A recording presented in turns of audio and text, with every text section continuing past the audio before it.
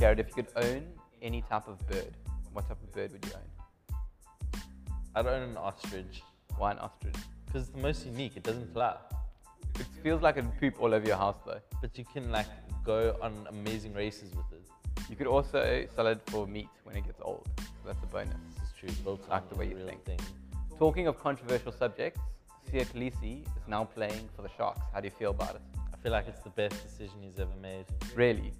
I don't have strong feelings about rugby, so I can't say that I'm leaning either way. But I love the fact that the Stormers always felt like the underdogs, and he's playing for underdogs. Are Stormers underdogs? I don't know, we'd have to ask Kyle that one. Kyle is at the back, and he is glaring at us. He is staring so hard at us because he knows. We are in week 4 of this series.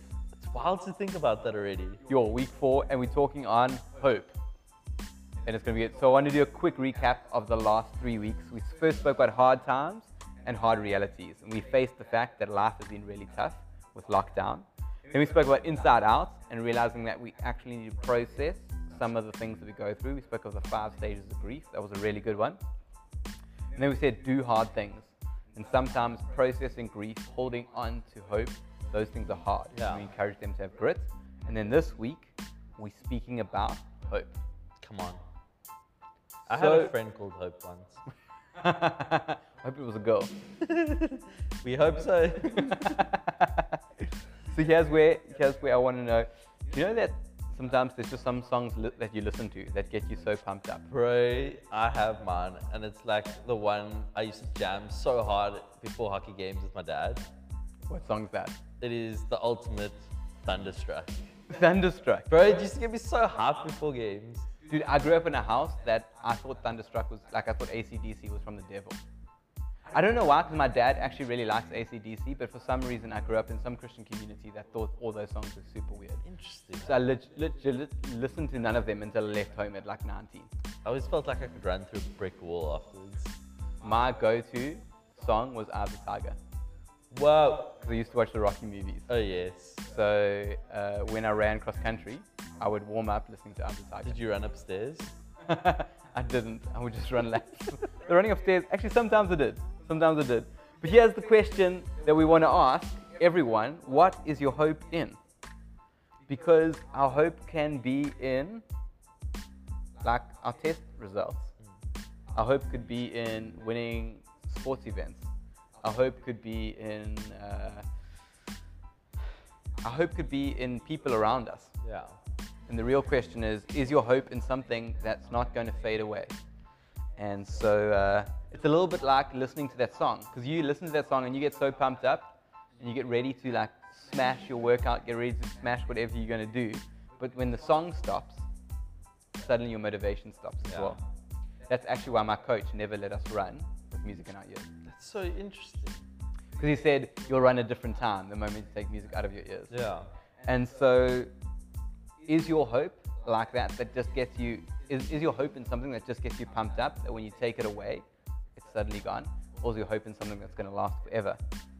It's a great conversation today, but we want you guys to ask this question first. What is your favorite get pumped up to song? Go. So the first point we want to jump into is actually just speaking about a characteristic of God, that God is good. And the minute we can start believing that God is good is the minute we can start believing that He has good things in mind for us, that He has goodness for us. Because we can be facing this really hard reality and we can be looking at the circumstance that's in front of us and being like, it's a really impossible thing. But the minute we start believing that God has goodness on the other side of that, or that God has goodness in that moment, that He wants to give so much to us that we can understand and grasp that's something that builds hope inside of us. It gives us that momentum to keep going forward.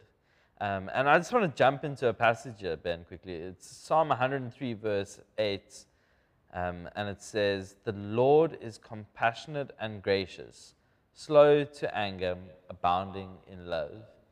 Sure. And so that's in the NIV, and I know you have it in another version. I love the Passion Translation. It says, "Lord, you're so kind and tender-hearted, even to those who don't deserve it. So patient with people who fail you. Your love is like a flooding river, overflowing its banks with kindness. You don't look at us only to find our faults, just so that you can hold a grudge against us. You may discipline us for our sins, but never as much as we really deserve. Sure. And for me, I love that because I can have hope in something that's fickle, like my ability to do something. Yeah. Or I can have hope in the government, or I can have hope in a political party or a certain school. But actually, all of those things are man-made and will fail. But there's one thing that will never fail me, and that's God. Yeah. And the character of God is that he is kind and gracious. And so that thing, I can put my eternal hope in. Yeah. So I think the next thing is to ask the question. The question that we want to ask you guys is, tell us about a time you experienced the goodness of God. Yeah, tell us like a moment in your life where you just knew that was something God was doing. It was either supernatural or actually it was something so natural, but you just felt like he was really kind and good in that moment.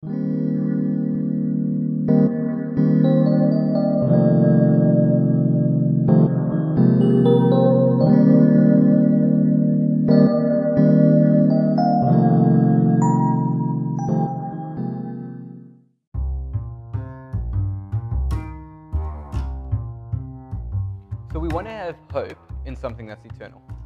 Yeah. Not hope in McDonald's. McDonald's is not eternal. Sorry, Bella Archibald. Don't know why. I feel like lots of people have hope in McDonald's right now.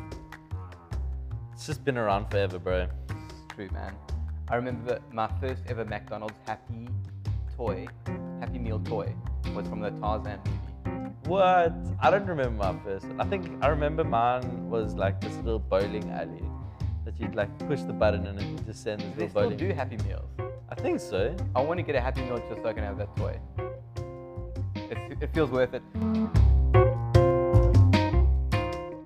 Here's what we want to say is that hope, you want to have hope in something eternal, Yeah. but we're not saying just because you have hope in God that life is going to go perfect, right?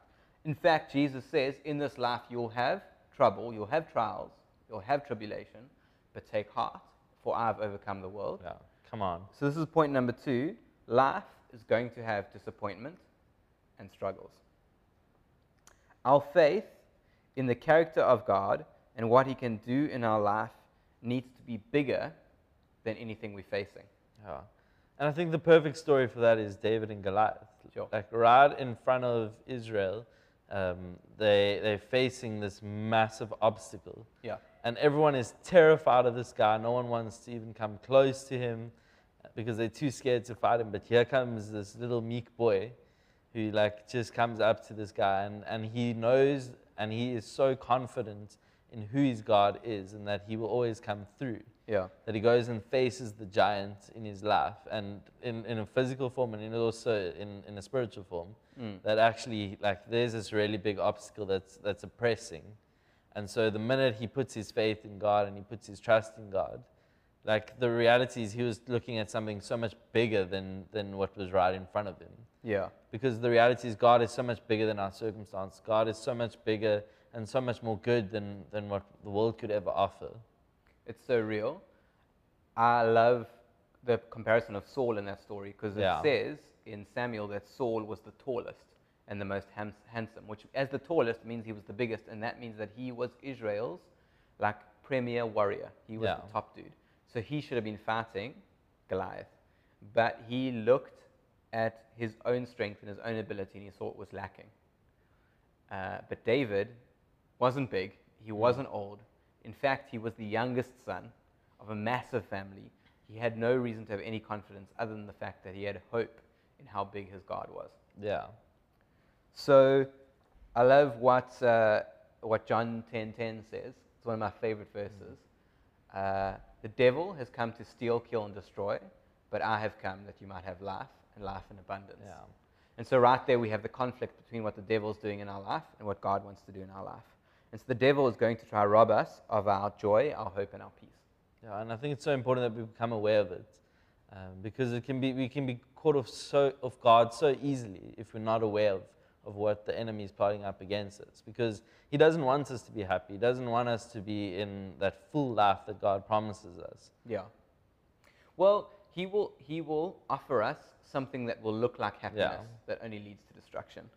And so I really think that is, like, it gives us the opportunity to look at perspective, you know.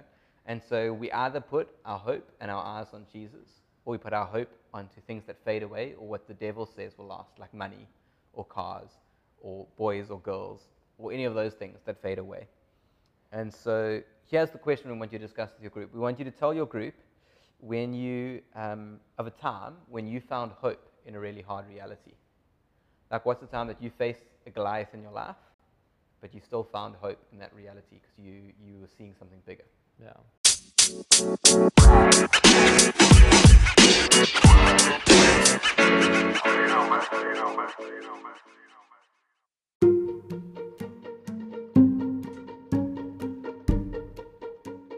you know what's really hard? What's really hard, Ben? Is choosing what to eat when you're hungry. Yo, it is so real. It's like one of the biggest conflicts in any household. I don't understand why, because when you're hungry, you should just want to eat whatever's in front of you, the sooner, you know.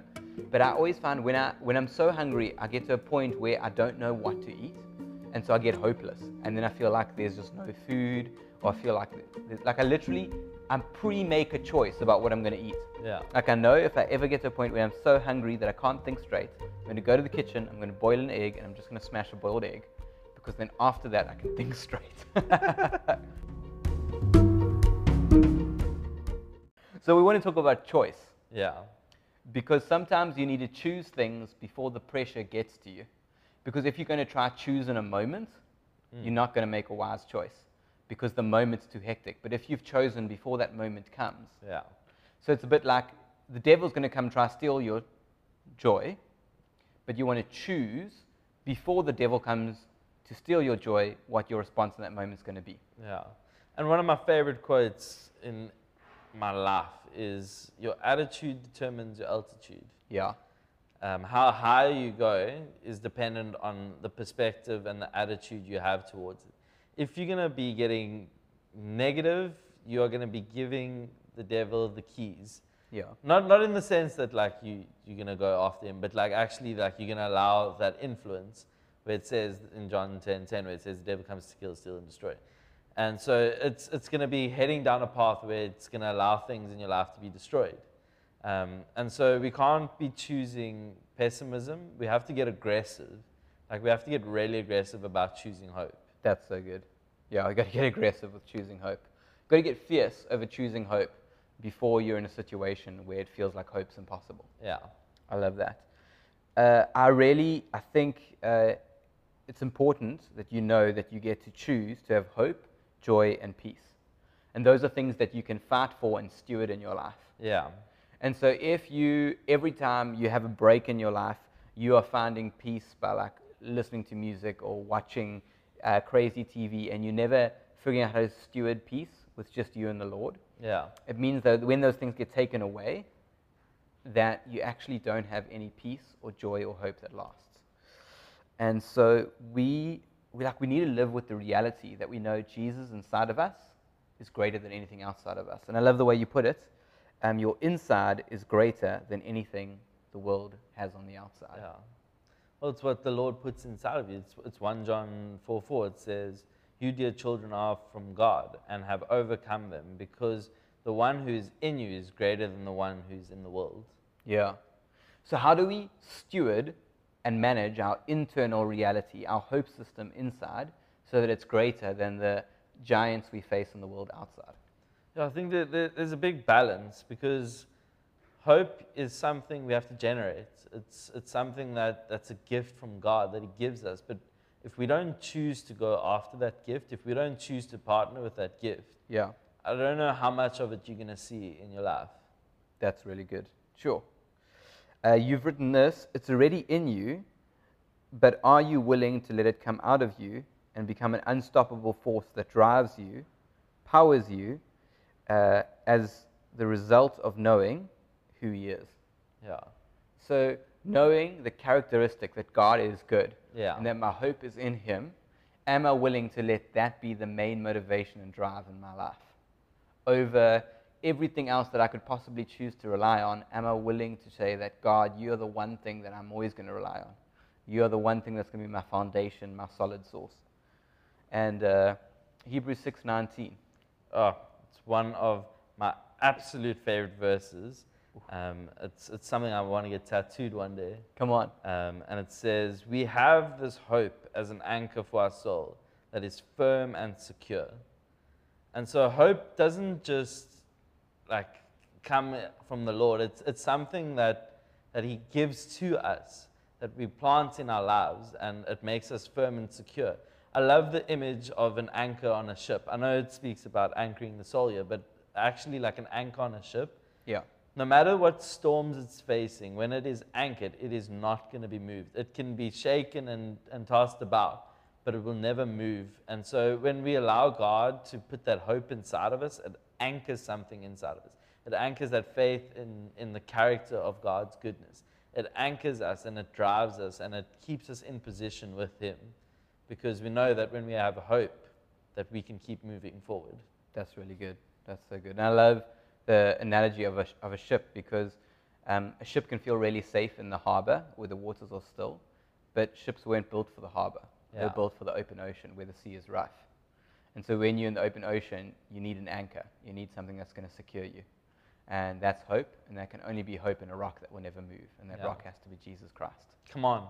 So the last question we want you guys to answer in a group this week is, tell your group, what is one thing that this week you can choose hope in? And how are you going to do that this week?